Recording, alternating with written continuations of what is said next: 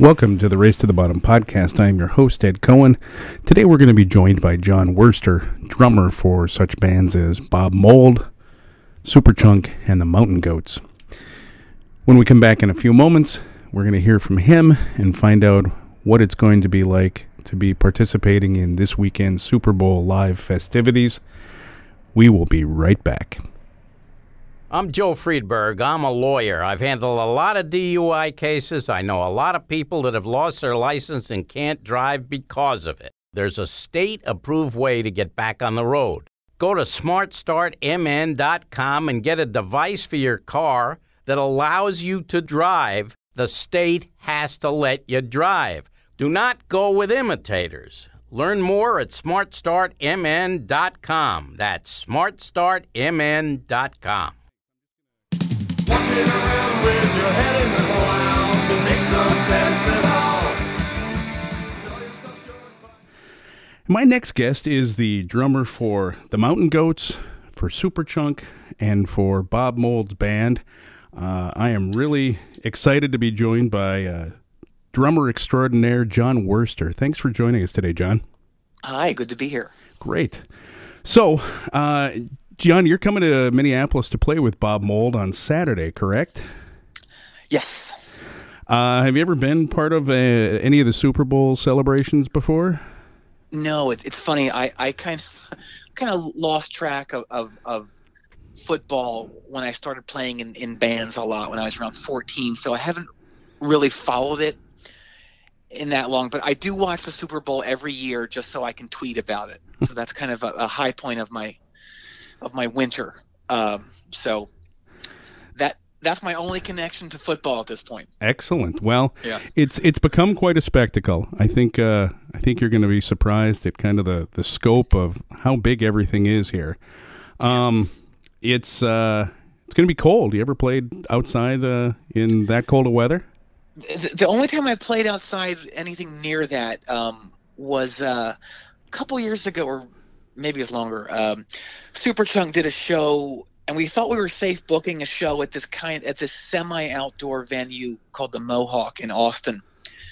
But I think it was maybe late February, and of course it was like 25 degrees. So we were on stage looking like Oasis looks off stage with our down jackets and our hats on while we were playing. So, but I just saw a photo of.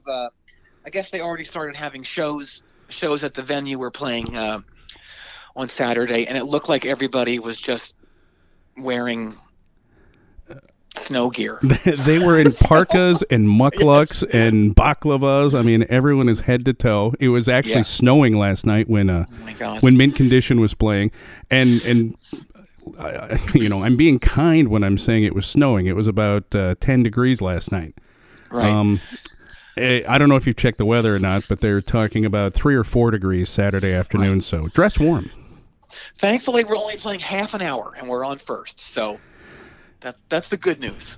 Now, it's an interesting lineup. I assume you've taken a look at the lineup, and you're playing with Bob Mould, and part of the lineup is, actually the rest of the lineup is the Suburbs, the Jayhawks, and Soul Asylum, ultimately four real classic early 80s Minnesota rock bands. Right. What's it like being part of that? I mean, Husker Du had such an interesting following and was really such a part of an interesting scene in Minneapolis at that time. Do you think about, what that kind of means in the history of, at least Minneapolis rock and roll? Yeah, it's very exciting, and at one point in the mid late 80s, my favorite three bands were from there. I loved Husker Du, Replacements, Soul Asylum. Two of the best rock shows I ever saw were Soul Asylum down here in Raleigh on the Hang Time tour. So that was like 1988, and they played this little club called the Brewery. Twice within like maybe a 6-month period, and they were awesome. They were so good. So I know Soul Asylum at this point little resembles that era of the band I saw. But, just Dave Pirner is left. Yeah, and I don't think they play any of those. I don't know if they play any pre-Columbia songs. So Yeah, every I don't once know. every once in a while they'll throw one in. It's Right. hopefully they'll pull back into the archives a little bit and pull out some good songs. Oh, that's great. That's great. And So yeah, it's I honestly have never followed the suburbs. I really don't know a ton about the suburbs, but it's great to be included in this. it should be a good set of shows. I'm excited about it. I'm heading down. Hopefully I can get inside the security perimeter. Right. So it should be fun. Awesome. So now you grew up in Philly, didn't you? Or Yeah, outside of Philadelphia? I grew up outside. Yeah. Yeah. So do you have any particular loyalty to the Eagles, or do you have I know you don't follow football that close, but do you have a rooting interest in who wins this weekend? Oh, of course. I would love the Eagles to win. You know, I couldn't pull for New England, of course, but yeah, it's cool. I'm trying to remember. As far as I know, the Eagles have only. Will this be the third time they've been in the Super Bowl, or the fourth? And they've never won, as far as I know, right? Right. I think it's the third. I think they Okay. lost to the Raiders in, I want to say, 1980, and then lost in 2003 Right. to somebody who is escaping me. But yeah, 2 losses. Better than the Vikings' 4 losses. Right. So, right. What else do you have coming up, John? I mean, is there anything that you're in the studio doing right now? Well, Superchunk has an album coming out in a couple weeks on the 15th. I heard a pre-release song. I happen to like it a lot. Oh, good. And so we're gonna play some shows. Couple shows on the East Coast, and then we'll do a West Coast tour at the end of the month. And nothing in Minneapolis scheduled yet. I'm sure we'll hit First Avenue at some point. I hope anyway. And we'll just kind of keep pecking away at the country. Excellent. As the year goes by, and then there's always Bob Mold stuff and Mountain Goats things afoot, and I still do the best show with Tom Sharpling every Tuesday night, so that's always an ongoing thing. That's right. Now, I wasn't sure if you wanted to talk about that or not, but the best show, that's a comedy show that you've been on for how many years now? I mean, it's in, is it 18 or 20 years? Well, the first thing we ever did was in 1997, but that was kind of a standalone call. But we've been doing it pretty continuously since since maybe 2000, I think. Okay. Yeah. So year 18. It's pretty good. That's a pretty good run. Yeah. And I've listened. I subscribe to the podcast, so I get to nice. enjoy that. It's good stuff. Now, one last thing I wanted to ask you about. Yes. I happen to be going through some old music from college, and I find you name-checked on a Dead Milkmen song. How does that end up happening? Well, I'll try to be concise as I can here.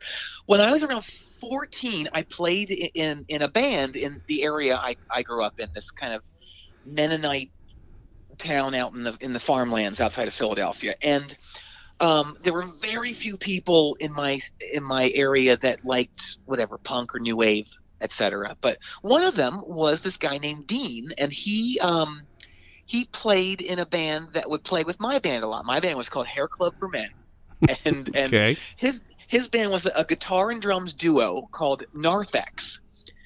And so this is around 1981, 82. And about a year later, 1983, Dean joins this other band that's just starting out called the Dead Milkmen. And I would go to their rehearsals and things and kind of help them out, kind of roadie for them. Now I'm like maybe 16, 17. And so I would hang around with them a lot. And I actually have a co-producer credit on their first album, which basically meant I turned the tape recorder on. And so then fast forward, I guess, 1986, '87 or so, I buy their new record, which was called Beelzebub, and I play the record, and there's a song called Stuart on it, and I was dumbfounded to hear my name mentioned in this song. So that's, I mean, I had no input, I had no anything to do with the song other than, I guess, my name popped into Rodney's head when he was writing the lyrics. You're the inspiration for it. I might be, yeah. No, that was a great album in college, and I once, for no particularly good reason, took a week off of school and drove to Dallas with a friend of mine to go see the Dead Milkmen. Oh, awesome. What year? This would have been 88, 87, 88, 89. They were in peak form. Club Dada in Dallas. Yes, yeah. It was a lot of fun. Great time. Yeah, Probably heard your name there and didn't even realize it. Probably did. I went to see them play. My birthday's Halloween, so it was Halloween maybe 2 years ago, and up in Philly they played a show, and I walked out on stage during that line reading a newspaper and just walked across the stage. And that was it. I don't know. Did anybody get it besides you and them? I can't imagine anyone knew who I was. So, yeah, that was it. That's a great story. All right. Well, thanks for your time. I really appreciate it, and hopefully we can do this again another time. Sounds good. All right. Pray for us up on that stage. Keeping warm. I got a feeling there's probably some heaters up there. I hope so. Okay. They'll take care of you. The Super Bowl's got everything covered. They got some money, right? Yeah, I think so. They have money for heaters. All right. Thanks a lot, John. I appreciate it. Okay. Sure. Yep. Bye. Bye.